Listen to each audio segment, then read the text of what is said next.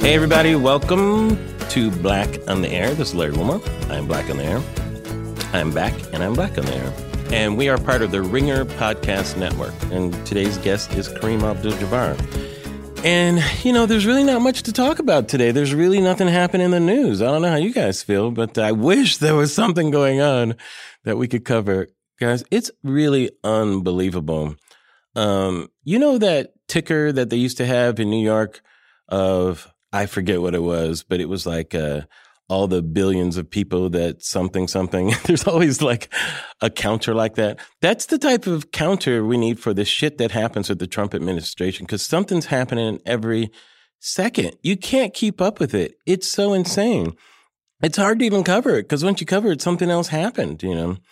But cover it we must. And before we get to that, though, I did want to recognize, I wanted to thank you guys for all the tweets that you sent suggesting all the inappropriate names for the president, trying to combine like a fruit and a dictator, that type of thing. There were some good ones out there. You know, mine, of course, is Orange Julius Caesar, Mango Mussolini.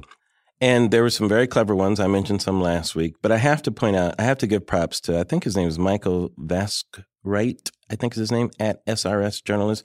Good job, Michael. You gave us 3 that were all pretty good. One of them is my favorite, though. Okay. The Persimmon Pinochet was pretty good. You said the Adolf Apricot, but it should be the Apricot Adolf, which I think is good. Apricot Adolf is pretty good. That's the best way to pronounce it, right? Apricot Adolf, yeah. That's pretty good, not bad. But I have to say, my favorite one that you did was the Nectarine Noriega. That's pretty good. That's very funny. The Nectarine Noriega. I think what I like about that is that, well, first of all, nectarines are never talked about as a fruit that much, really. They're really not talked about that much, you know. I don't know how people really feel about nectarines, you know.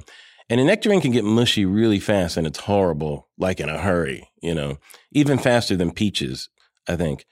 Nectarines can go, and nobody really makes nectarine jam or, you know, nectarine cobbler. You don't see that. So nectarines are kind of like on the sideline, which I kind of like. I like that they're kind of marginalized. I know this is insane.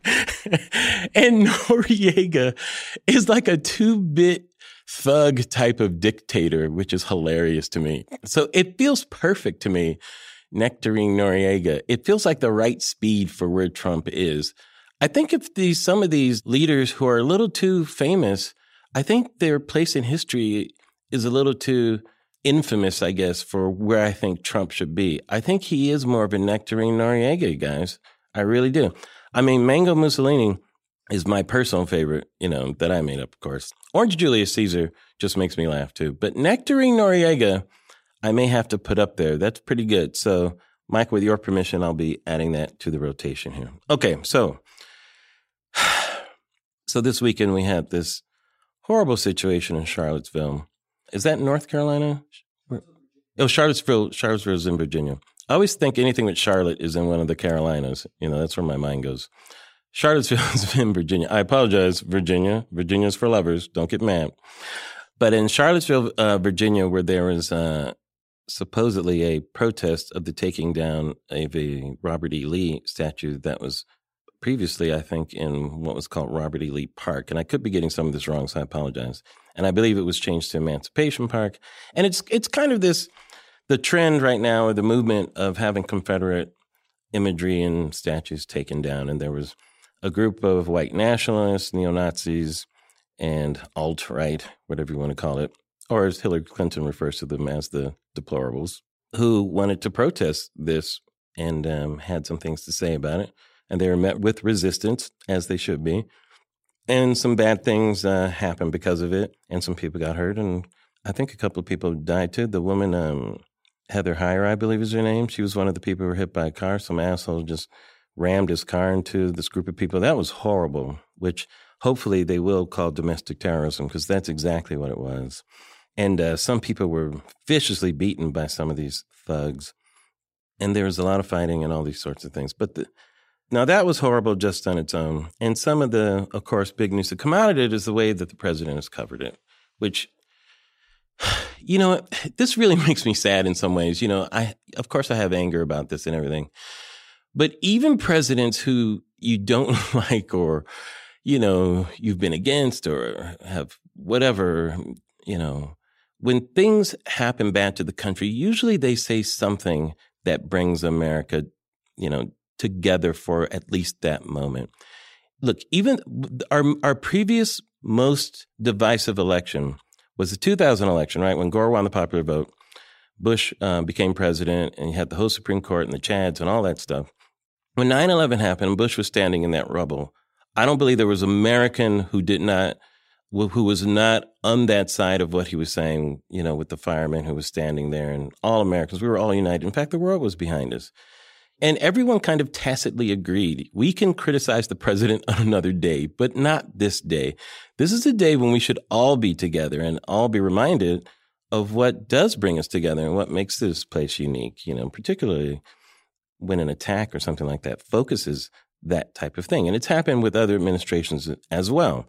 And this is a moment when I believe the president should try his best to be presidential and to rise above politics, regardless of what's going on, and to send a message to the country that there is a clear moral clarity coming from that office that we can unite around, that is beyond political partisanship or however you feel about it.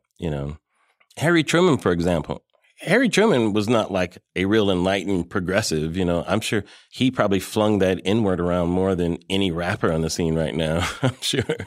But he did integrate the armed forces. He did the right thing at the right time, regardless of what was going on. But now we have our Mango Mussolini, our Nectarine Noriega, who can't seem to call out the easiest fucking thing to call out, which is this hatred coming from the alt-right. And it is hatred, you guys.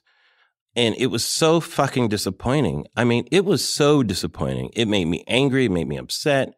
I did not have jokes for it at first.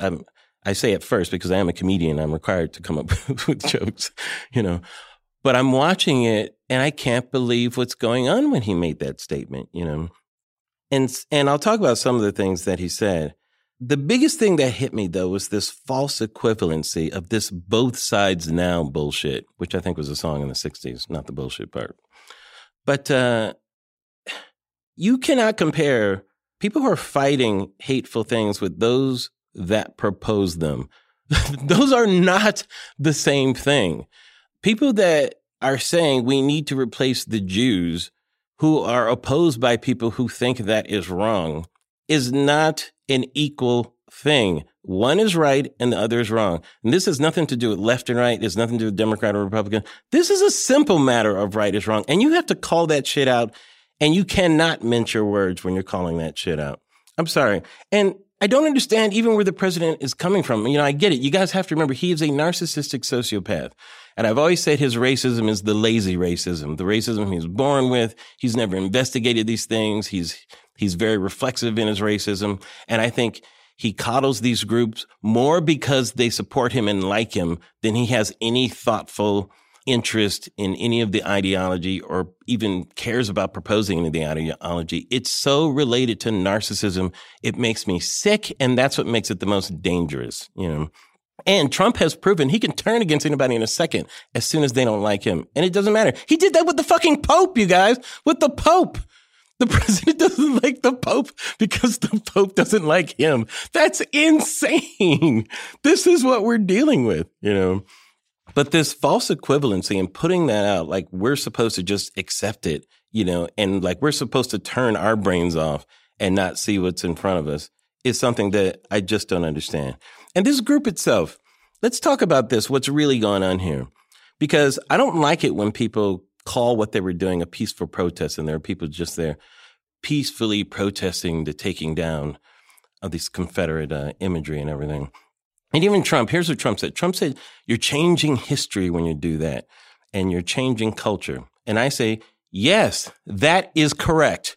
We are changing history, and we are changing culture because we have to.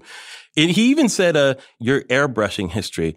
No, that's actually what's already been done. These Confederate statues are the airbrush of history. That's what exists right now. Because let me tell you what this is. Confederate statue and Confederate imagery, you guys, these are not symbols and images to remind Southern whites of their vaulted history or that type of thing. These are images to remind black people that they are niggers, okay? That's what it was put there for. Black people, you are niggers, and this is the symbol to remind you of that. Most of this shit started in the 1920s when the Klan was at their peak. That's when most of these statues were put in place. And a black person living in this area knows that that's what those symbols are there to remind them of their place in society. These symbols are to remind us that we are above you and you are a nigger. That's what those symbols are, okay? That's what they represent, and that's why they need to get away. And if you don't quite understand that, let me give you an example. Because also, the people that were marching, I just can't believe this, they say, we will not be replaced by the Jews. Like, what does that even mean? Like, why do the Jews want to become anti-Semitic? Why would the Jews want to replace them as these hateful people?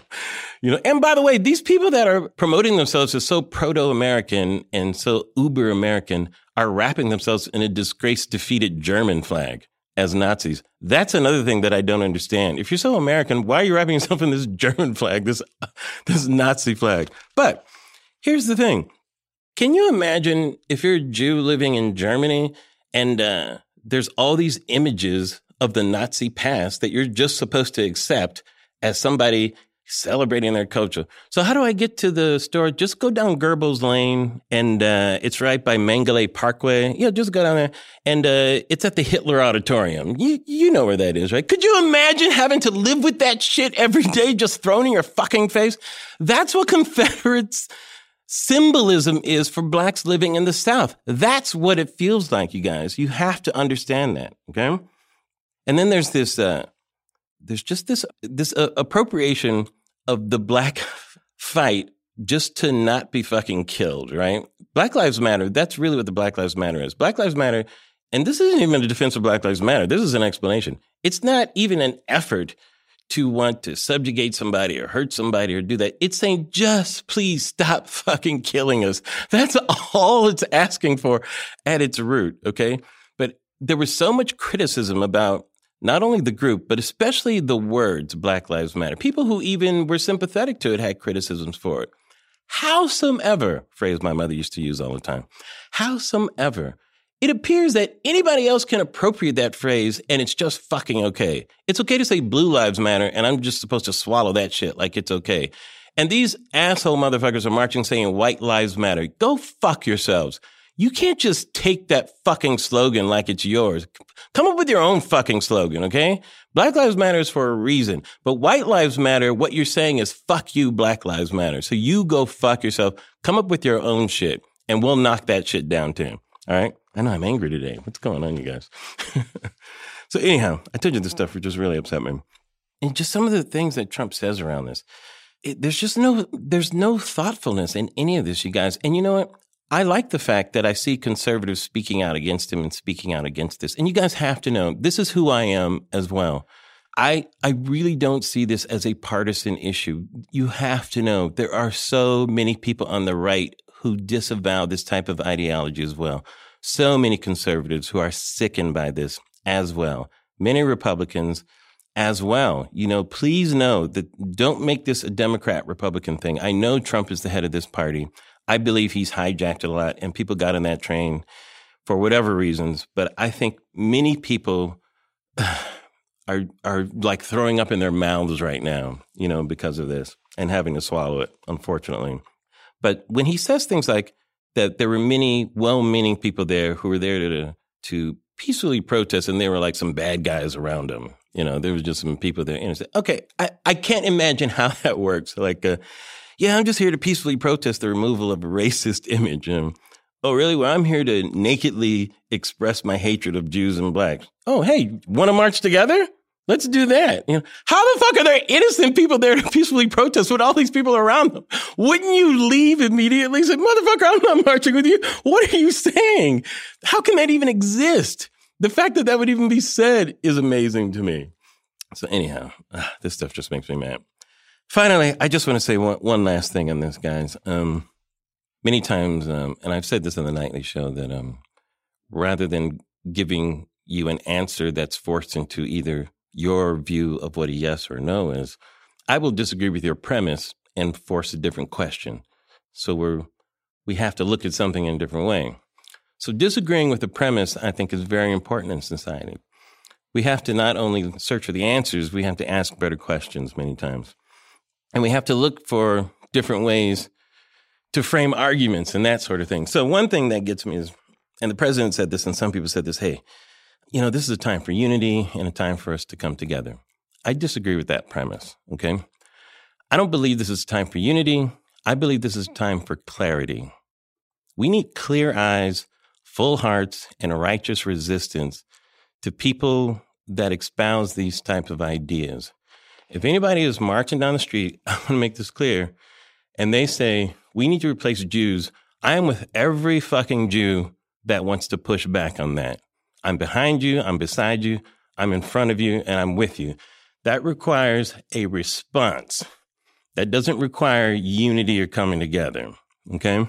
We fought a fucking war over this, you guys. This shit should have been squashed. I don't want to have to fight that war again. But if we do have to fight it, I'm right there. All right, that's enough. We got a real good talk with Kareem Abdul-Jabbar. Did I mention that at the top? I don't know if I did. But he is a Laker legend, one of my sports idols, and I can't wait. There's a lot going on right now. And I know what everybody's thinking. What does the man who gave us the skyhook have to think about this? But before my talk with Kareem, how about a quick word from one of my sponsors? All right, welcome back, guys. I am very excited. I'm trying not to, my daughter calls it fangirling. I don't know what it means for me. Fanboying, I guess. Is that what it's called? But I'm a huge fan of the gentleman I have right in front of me. Not as just an athlete, of which he is one of the best of all time, but just as a human being and as a cultural icon. So please welcome Kareem Abdul-Jabbar to Black on the Air. Hey, Kareem. Good afternoon. How you doing? Good. Nice to see you. Thanks for coming down. I really appreciate it. Not a problem. Now, Kareem, as I've said, you've really had an amazing career in the public. Everything from child prodigy basketball player to amazing, superstar. But then also you've been a cultural critic, a political critic, a media critic even. There's so many things that you've weighed in on in the culture. And so just to start with all the stuff that's going on, I just wanted to get your thoughts on what's happening this weekend in Charlottesville. If you've observed, have you been watching some of the coverage of some of that? Or? Yeah, I have. And, I was really affected emotionally by it. It's still hard to talk about it. It is, I agree. It's so outrageous what went down. Yeah. And the way that the leader of our country is trying to, just poo-poo it. I can't believe that. Yeah. This is supposed to be America. He's the president of the United States. Right. He's supposed to have a much more unifying stance on this, and it's the exact opposite. Yeah. It's hard to even quantify where that comes from. I can't imagine a need to be partisan during a time like that, This is about our nation. This is about all of us. It's not groups. It's about America. Right. And it's very hard to believe what we're seeing. Yeah. But there it is. Yeah. What do you think when you see, there has been a big push for the removal of a lot of the Confederate imagery. And you grew up in a time when people weren't kidding around about Confederate flag and that kind of stuff. How does it feel to you when you see that happening in the culture? Does it feel hopeful? Are you frustrated that people don't understand what that means to people of color and that type of thing? Well, for me, I have an interesting perspective because of my age. I'm 70 years old. I remember 70, man. That's hard to believe it. I remember the first time I went south, and the bus went over the bridge from the District of Columbia into Virginia, and there were all these hate signs up in just common, stores. Right. Mom and pop stores had no Negroes or the other N-word. Right. I've seen really bad times. Yeah. I remember when the bomb was put in the church in Birmingham and stuff like girls. that. Sure. Mm-hmm. So, I've seen murder a number of times in my lifetime. I remember very vividly when Emmett Till was murdered. What did it feel like in those times? Because in those times, I want to have people. It was like you lived in Transylvania and you were, the target. As a Black American, you could become the victim and lose your life. Right. Over nothing. Yes. And in fact, my father, who's from Chicago, which was, even Martin Luther King was saying how horribly racist Chicago felt, even more so than parts of the South at the time. He even mentioned how here's a lot of what people don't understand, like contextually. Like the Emmett Till situation, even some black people were saying, my God, why did he whistle at a white woman? Like it wasn't even, it's not as clear cut as it is today, you know, like that's how much fear there was in society that black people would even think that type of thing. It's clear cut today because the woman, finally admitted that she lied. Yes. He didn't. I know. Yes. But, you know, in those days, who was going to believe him anyway? Right. Exactly. But, you know, he lost his life before he even had a chance to go to trial. Yes. And the white man who did it even bragged about it. Yeah. You know, at the time. Yeah. Because of the double jeopardy. Right. But, you know, there has been some heroes in all of this. Yes. I have to say, Miss Heyer, yes. you know, she's Heather Heyer. A martyr for the civil rights movement. Mm-hmm. And she didn't wake up that morning thinking that would be the case. Right. And I hope the good Lord blesses her, and I hope she's in a comfortable place. Yeah. Her mother had some very eloquent words at the service today. It's amazing. Many times the angels are hiding in plain sight among us, you know, people who don't get a lot of attention, who are doing the right thing. Just because they want to do the right thing. Yes. Yeah. Just because they want to do the right thing, they're not going to get credit for it. And then a horrible thing like this happens. Yeah. Also, you know, Kenneth Frazier from Merck and Kevin Plank from Under Armour. Now, Kenneth Frazier and the people that you're mentioning, they were part of the President's Council, right? Yeah, they were part of the President's Council, you know, but Inga Thulin from 3M, Denise Marson from Campbell Soup Company, they've all dropped out of the President's Commission in protest over this. Do you think that's a good thing to do? That's a great thing to do. That's all they can do, but that's the way to do it, I think. This is about the morality of our nation. Right. It has nothing to do with politics. Yes. What do you think is the best way to handle, like, it's very difficult to get a handle on how to go about doing things now, because back in your day, Kareem, I'll say your day too, you know what I mean? Back in your day, Kareem, but there was legislation that people needed in order to accomplish things. So there were clear-cut goals, you know, like, for instance, desegregation, those types of things. We want to eat at lunch counters, or we don't want to sit in the back of the bus. Now, I mean, it's almost unfocused hatred, you know, to have we now have the means to legally fight racist actions. And the whole idea of the equality that's supposed to be guaranteed by our Constitution now has some teeth. Right. You know, we can fight it. But the battle for people's hearts and souls, as we have seen this weekend, we're just starting out with some of these people. Yeah. And I heard some of the statements by one of the leaders of the neo-fascists speaking about President Trump's son-in-law. And, Jared Kushner? Yeah, and just called him some very vile names and said he did not have the right to be married to a Christian woman. Right. Kareem, they don't care who it is. Oh, no, they don't. They really don't care. You know, Jew is enough. You know, they don't care who you're married to or if you're related to the president. In fact, the president is just a tool for them as well. You know, and both the president and those groups would gladly drop one another if they're not serving their needs. Exactly.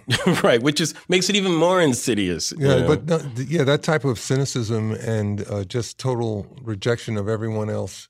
Everyone else is beneath them, you know, and that it's chilling, man. Yeah. What is we've had an emergence of, I don't know if emergence is the right word, but it seems like more athletes are speaking up on cultural issues and saying things. LeBron has come out more. It seems like he was a little reticent at first, and it's amazing. He gets criticized for it. I don't know why people criticize LeBron for coming out. LeBron is supposed to be content with the millions of dollars he's making. Don't you know that? Yes, that's right. Nigga, you got some money. What you being all upset about? You know, go drive your Cadillac. You know that's where a whole lot of that thought process starts. It has no relevance. And I think it is very revealing, you know, what that means. Yes. You know, how people react to LeBron because they still have the same paternalistic reaction to a black athlete that they did in the 1940s. Right. When Jackie Robinson, who, you know, after he retired, you know, and just felt that his work was not done, he was criticized so much. Exactly. It's like, look what you got, boy. You know, why can't you be happy, you know? But it's exactly those people that society needs, I feel, to do the speaking for the people that don't have a voice. Yeah, a whole lot of powerless people don't understand the tools that they have to fight these things, and they need to fight. Black Americans in the former South are going head-to-head against voter ID suppression. Yeah. So that they can't vote. The whole idea of, Jim Crow is still being carried out by different means. But it's the same thing happening. They refuse the power of the ballot, and their educational opportunities are not what they need to be to participate in today's society. Right. We're going to have generations of losers unless we get a better idea of how to help these people. All people, education is a key for our nation being number one. Right. And we have to realize that and do the right things for all of our people. Yeah. Did you have a take on the Colin Kaepernick situation? Because that seems to not lose resonance. Colin Kaepernick, of course, for people that aren't sports fans, is San Francisco 49er quarterback who was, I believe, first he was sitting during the national anthem, and then I think he kneeled. And it was basically his silent protest of police brutality in America. And he can't get a job. He's got the talent to lead a team to the Super Bowl, but he can't get a job because I think it has a lot to do with the fact that the owners in the NFL are much more conservative than some of the other sports. This is a league that has a team named Redskins. Yes. They've got some work to do. Yeah. But it seems like it's not just the owners, though. It feels like he's caused division within players themselves. Like players don't know how to deal with that. And I believe it's because of the issue. Like I've said before, if he was kneeling for breast cancer during the national anthem, nobody would have a problem with it. Exactly. Because it has something to do with something that touches on race. Right. Flags go up. Why do you think some athletes are reticent to be active in social issues these days? I think it's the whole idea that you can't be successful economically if you have a target on your back, and you will have a target on your back if you complain about the issues that deal with race. Right. Certain things are not supposed to be touched. Yes. Right. We come from a country where up until not too long ago, people of color were the last hired and the first fired, and other people had a guaranteed access to success. So the change has really alarmed some people, and we end up with people complaining that they can't get into college. Has no basis in reality, but there you are. Right. Yeah. Black people prevented me from getting into college, or minorities or whatever. It's interesting. A lot of people, I don't know if they're familiar with how far your activism in sports goes. You basically boycotted the '68 Olympics, right? Well, I didn't want to go. Avery Brundage was still the commissioner of the U.S. Olympic Committee, and he's the one that refused to allow two Jewish athletes to compete in 1936 because it was going to annoy Mr. Hitler. Right. And he, at that time in 1968, he was still the commissioner, and I didn't feel like doing anything for him. What did it feel like at that time, Kareem? Because you were such a young man then. Yeah. People view athletes as these figures, but people forget you're a kid, during that time. You're away from home, you're at UCLA, and you're in that situation. Like the famous thing that you're associated with, too, was that talk, I think it was you and Jim Brown and Bill Russell, and you got together with Ali.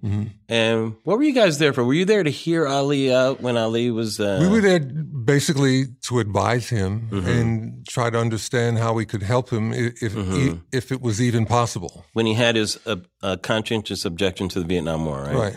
But, we So you guys were there as advisors, really, just to... Yeah, advise and just to listen to what he was all about and understand it. But it was very easy to understand. And he put it, he said he didn't have any problem with the Viet Cong, Right. What did it feel like as a young man, though, to be a part of that? I mean, I'm sure Bill Russell was probably somewhat of an idol for you at the time. I felt that Bill Russell was a great role model for me. Yes, right. Because of how he handled things, you know, and that was a primary example. To do something in order to combat this, we had to be patient, we had to be intelligent, we had to be focused. We couldn't just lash out and be angry. Yeah, and Bill really helped me understand that. Oh, that's cool. Did you guys have any talks back then? Did he take you under? Was he a mentor? I read his at all? book, Go Up for Glory. That was one of his books. Right. He published a book just a couple of years ago about his relationship with Red Auerbach. Yes, which a lot of people don't know about how forward-thinking Red was at the time with Bill Russell and Red, the Red situation wanted in Boston. the best players. He didn't care what color they were. Right. And that was kind of radical in the late 50s and early 60s. Yeah. Boston Celtics won 8 consecutive NBA championships. Yes. Don't remind me. It's not, the Lakers were victims a number of times. I hate that. It still hurts, even though I was too young to know at the time. Yeah. Actually, I when I was in high school, I was a Celtic fan because of Bill. And Willie Knowles played on that team. And I'd met Willie when I was still in grade school. I was in 8th grade when I met Willie. You were at Power Memorial High School? What grade school were you at? Oh, I went to St. Jude's Grammar School. Right. And then Power Memorial for high school. Right. But just seeing that team play and seeing how Bill conducted himself with dignity and pride, and he didn't lash out angrily. He had strong things to say, but he said them in a way that enabled me to understand how to conduct myself. And I thank him to this day for his example. I don't know if he gets enough credit for the role he played, especially in sports. I never hear him talked about that much. And I like the fact that now 30 for 30 is a great program in ESPN, and they show a lot of these things. I think it was 30 for 30. Maybe it was during the Celtic-Laker thing. And I was so happy, as a Celtic hater, by the way, I'm saying this, because I'm from LA. As a Celtic hater, Kareem, I was so happy to see that they took time to show the relationship between Red and Bill. Yeah. Here's a black man and a Jewish man, not just a white man. He was a Jewish man who was attacked by whites in Boston, by the way, at the time, and was called horrible things and had to endure things himself, Both of them together as a team, I thought, was also very powerful at the time, too, It's a shame that some of those things get buried in history. Some of the things that Bill spoke about in that book, though, were really, to me, fascinating because he had his family had to sneak out of Louisiana to get to Oakland. They had to sneak out? They had to sneak out. Bill's dad did something that was very crucial to a man that owned some kind of plant there in Louisiana where he was from. Right. Northern part of Louisiana. Sure. So Bill's dad had to sneak out of town to go take another job, and his family left surreptitiously at night. Right. And Bill remembers they got to Oakland, and his mom took him to the library. Wow. And said, "You're going to be spending a lot of time in this building." And Bill had never had access to a library up to that point. Never had access to a library. Those from Louisiana. Blacks could not use the library. Yes. Okay. That's where Bill came from. So, Bill wasn't playing. Bill's dad paid money to get the wood to build the black school. Yes. And when he went to pick it up, the white man that owned the wood plant realized what the wood was for and said that Bill's dad couldn't have it. God. So Bill's dad said, all right, well, give me my money back. And the guy said, no, I'm not giving you your money back. And Bill's dad threatened him with a shotgun, said, I'm going to leave here with my money oh my God. Or the wood, and you're going to have some holes in you. And the guy gave up the wood. But that's what they were going through in Louisiana in the 1930s or 40s. Think how courageous Bill Russell's father was at the time. This man was... Oh, my God. Yeah, so it didn't come to Bill, apple doesn't fall too far from the tree. Yes. Yeah. So, but that's what Bill had to go through. Right. So I got it. I got it. But up until that point, I didn't understand why Bill had that fire in him. Right. Wow. And that was very illuminating to me, that book. Yeah. And what was it like, going back to the LA thing, what was it like being able to sit there? He was just Cassius Clay a few years earlier. Right. Now he's Muhammad Ali. He's he's looked at completely different from a couple of standpoints. Even if he had not changed his name, just being an objector to the war would have been enough. Right. But now he's a Muslim, which for many people is a completely foreign thing. People are afraid of this. Even some blacks were afraid of it, because it's Nation of Islam. It's not just Muslims, Nation of Islam. Right. What was it like sitting there with this figure at that time, being a kid and listening to this? I was I was a big fan of his, you know, and he there was nothing threatening about him to me. No, well, he was great. Yeah, right, exactly. You know, I'd seen him on Hollywood Boulevard doing magic tricks for people just walking by, you know. That's fantastic. So you can't feel threatened by Muhammad Wait, Ali. we can't skate over that. You saw him, this is back in that in the day. 1966. He was on Hollywood Boulevard doing magic tricks. For people just passing by. That's fantastic. Yeah. He would do stuff like that. Yeah. I mean, I met him later when I thought he was doing magic tricks after he was boxing. He was doing, you know, I'm an amateur magician, so I love magic. Oh, you know? wow, okay. But in fact, he was trying to show me a trick, and I'm like, I know how that works, champ. But I didn't say that. I'm like, oh, champ, that's fantastic. The one with the fake thumb? Yes, exactly. Yeah. And I'm like, whatever, champ. But outside, I'm like, that's fantastic, champ. How'd you do that? You know. But I thought he took it up like after he was boxing. He was doing it back then. Right. He's always been into it. Yeah. And also at the time, you had a very interesting relationship with John Wooden. Yeah, I did. You know, there's another, you know, almost paternalistic figure in sports that influenced a lot of athletes at the time. Now, he is the white patriarch. I hate to say that. I mean, I'm a huge Wooden fan. You know, I don't want to just categorize him there, but you guys had an interesting relationship also, too. You want to talk about that a little bit? Well, you know, I write about it in my book, Coach Wooden and Me, our 50-year friendship. Mm-hmm. And just understanding what he was all about really helped me throughout my life. You know, he ended up teaching me until the day he died. Yeah. And that's quite a statement. Yeah. Well, you know, he did things, Coach Wooden did things that at the start of the civil rights movement that people don't even understand. Like what? All right. There was the NAIA. I don't know if you're familiar with it. They had a basketball tournament every year. Sure. Mm-hmm. Postseason tournament. It was highly respected. Right. His team at Indiana State did very well in 1947, and they were invited to the tournament. They called Coach and said, you know, your team is great. We want you guys to come down to Kansas City for the tournament, but you can't bring your black player. We don't allow that. Yeah. And what year was this? This is 1947. 1947, okay. So Coach Wooden tells the people, he said, oh, thanks very much for the invitation, but if I can't bring my whole team, I'm not coming. And he hung the phone up, and his team didn't go. Wow. The next year, his team did better and got invited to the same tournament, and they started having the same conversation. Right. And Coach Wooden was getting ready to tell him, he said, look, no, all right, you can bring your black player. Yeah. Coach Wooden said, all right, we'll bring it. Of course, the hotels in Kansas City were segregated. So he had to find a minister's home for his black player to stay there. But he played in the tournament with his team, and that was the first that integrated that tournament. Wow!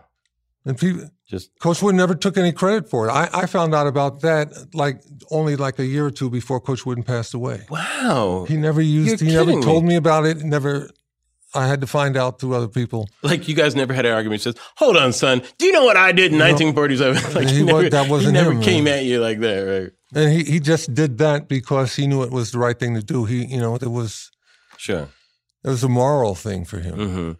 And was it I feel like Coach Wooden, people like that. You can't even call them old school. I think they're in their own school, because I feel like what made him remarkable as a coach was not so much the X's and O's, but it was his rules of morality and justice and those types of things and what's right. And the way to win. And the way to win. Yeah. And your values about winning and why those values are important. Is that true, you think? He stressed preparation and hard work. Yeah. So that's the only way you get anything done. Right. He didn't care what it was. And he was a hell of a recruiter as well, I guess. I mean, you guys had some amazing talent in those years, too. I went to UCLA just because I liked the way they played. And I thought I could fit into that system. That was Walt. You saw the Walt Hazzard team, I guess, back in those days, right? Yeah, the Walt Hazzard team, and then the next year with Freddie Goss and Gail Goodrich at guard. Right. That was exemplary to me of how a team should play. The pressing defense and quickness and agility. That was my strong point. I wasn't going to be Wilt Chamberlain. Yeah. Wilt was more like Shaq. Just a physical specimen, yeah. Really, I mean, 300 pounds of well-tuned athlete. Yeah. Wilt sometimes feels forgotten a little bit, that type of thing. The game has changed so much, Kareem. Yeah. I can't say it makes me sad. It doesn't make me sad, but it does. I find it fascinating because I like the different parts of the game. I like the fact that big men have an importance in the game, but they're losing that importance, it feels. Do you see that happening in the game? Well, now? the emphasis on the 3-point shot. 3-point shot, yeah. I don't want to criticize it. I mean, it is exciting. It's changed the game. It has changed the game. Do you think it's changed better or worse, or it doesn't matter? Or?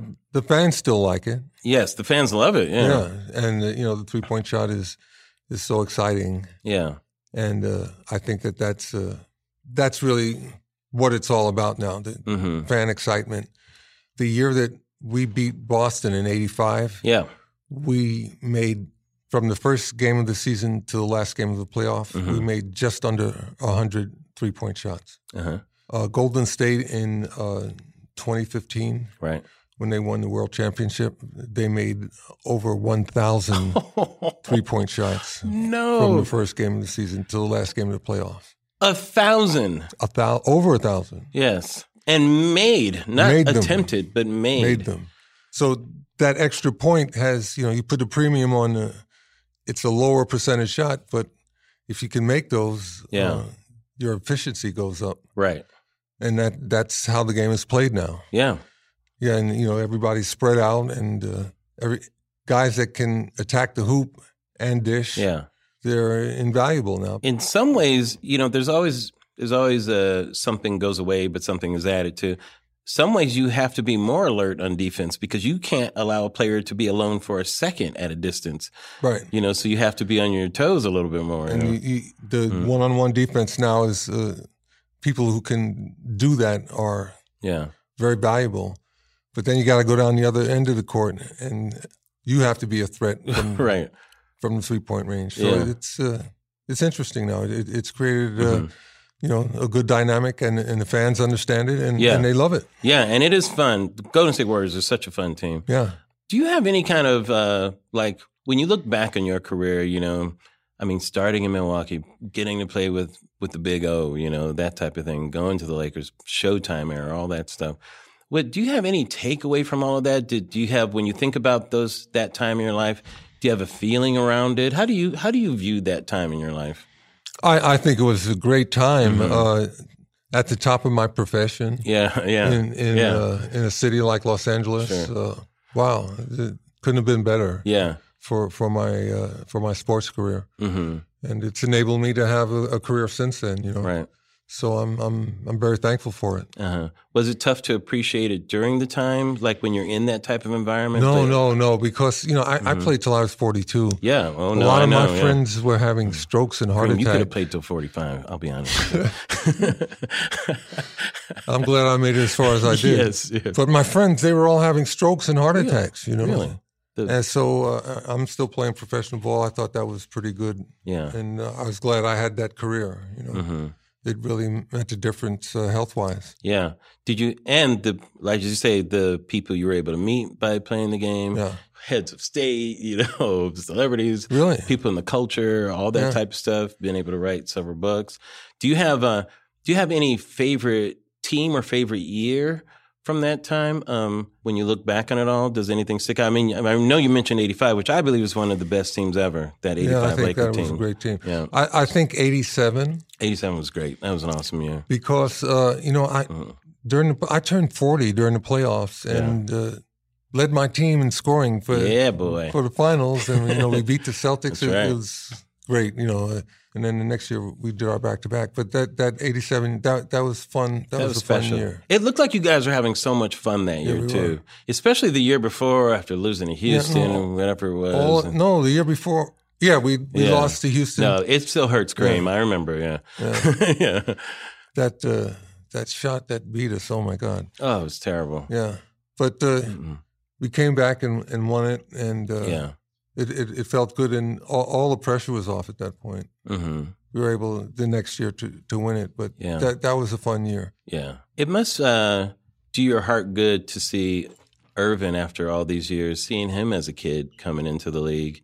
And the things he's been able to do. I mean, he's been a very successful businessman. Are you guys close at all, or do you talk a lot? Or we talk. I just saw him. Earvin Magic Johnson for you You people that I just saw him 2 weeks ago at Dodger Stadium. You know, he's out there.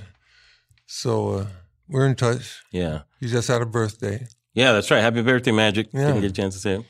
Do you still want a role in basketball at all, or where do you want to fit into the game these days? Well, you know, I do a few things for the Lakers sometimes, you know, and I just help the NBA with their rookie orientation. They want to talk to some old timers and get an idea of what to expect.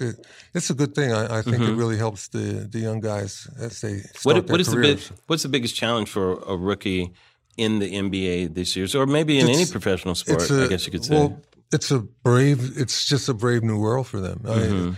And they're making all this money, and they're going to find out that they become targets. Yeah, they didn't think that. They thought it was all glitter and glamour. Right. You know, and the temptations. They're going to have family members begging them for money. And, their uncle is going to want to start a sporting goods shop or something. That's hilarious. I love that look. You guys just missed that look. That's hilarious. Your uncle may want to start a sporting goods store. You should hear some of the stories. Man. Yeah. It's crazy. Right. That's very funny. Let me just ask you a couple of questions about the current Lakers, too, before I go to the next one. I'm excited about the possibilities of these current Lakers. Do you like this team, possibility of these young kids playing for the team now?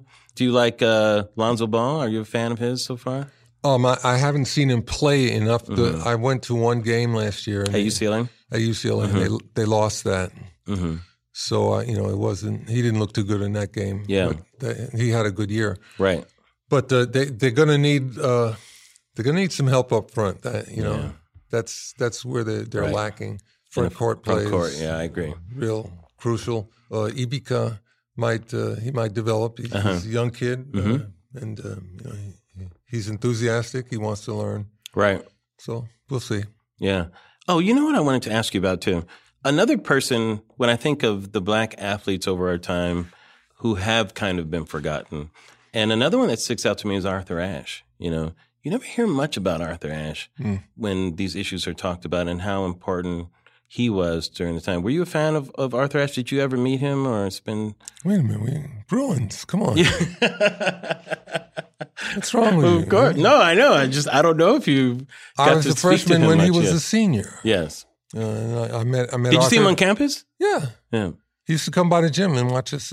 He watched us while we were playing against the varsity guys when I was a freshman. Really? Yeah.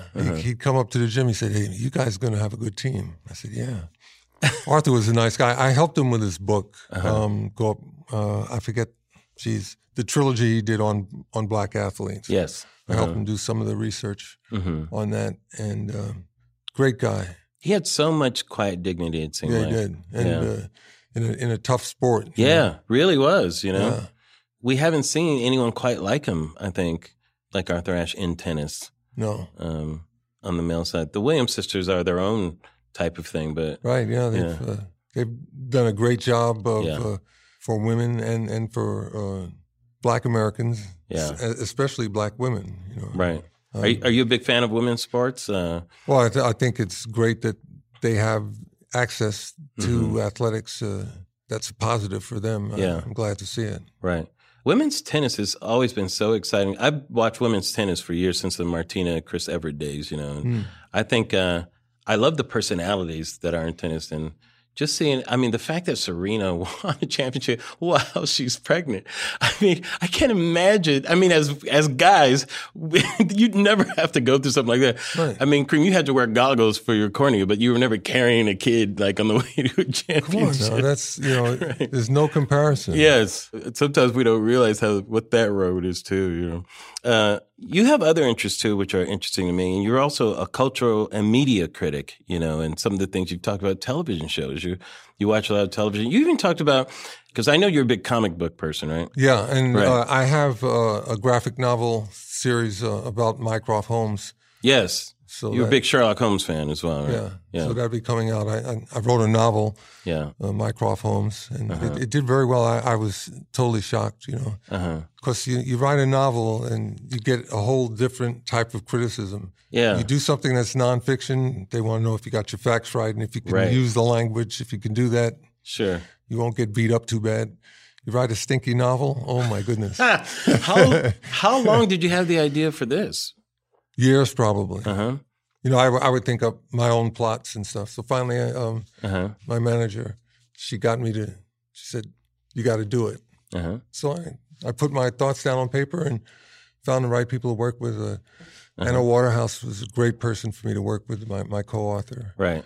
She covered the bases that I didn't have, and we got it done, and it was a critical success. I was it something you enjoyed? Did you enjoy doing that? Yeah, I did. I didn't think I would. But it's kind of like having a baby, Yeah. There you go again, Kareem. I'm saying we can't really relate to that. What do you mean? Well, as a father of 5, but you put it out there and you can be proud of it. It's great. Great feeling. Yeah. Will you write another one, do you think? Oh, yeah. In that same world, in the Sherlock Holmes world? Mycroft Holmes, there's a sequel coming. It's going to be a trilogy, I believe. Are we going to see this be a TV show or movies or anything, you think? In a perfect world, yeah. But I don't know. That's what I'm hoping for, that it will catch on like that. Yeah, you wrote an essay about Black superheroes. Were you kind of advising what a superhero some of the qualities of a superhero? Well, just, as a Black, identifying with Black Americans, that's tricky ground, so they got to be careful. Yeah, with some of the qualities that they pick, right? Yeah. All right, Kareem, thank you so much for coming. Are you going to do any more acting, by the way? Are you still interested in that? I don't think. Done with that? They have any roles for me, unless I can substitute for Chewbacca. Other than that, I'm going to let them do it. You never know. You put that out there, you'll have Lucas calling you and that kind of thing. I met George, nice guy. Yeah. And I'm glad. I was really happy what he did with Red Tails. I don't know if you saw it. I remember that. I mean, the fact that he wanted to do that was an important project. No, and it took him like 20 years to get it George done. Lucas couldn't get that made. Can you imagine that? George Lucas couldn't get something made. No, because the issues and it's dealing with colored people. Right. Right.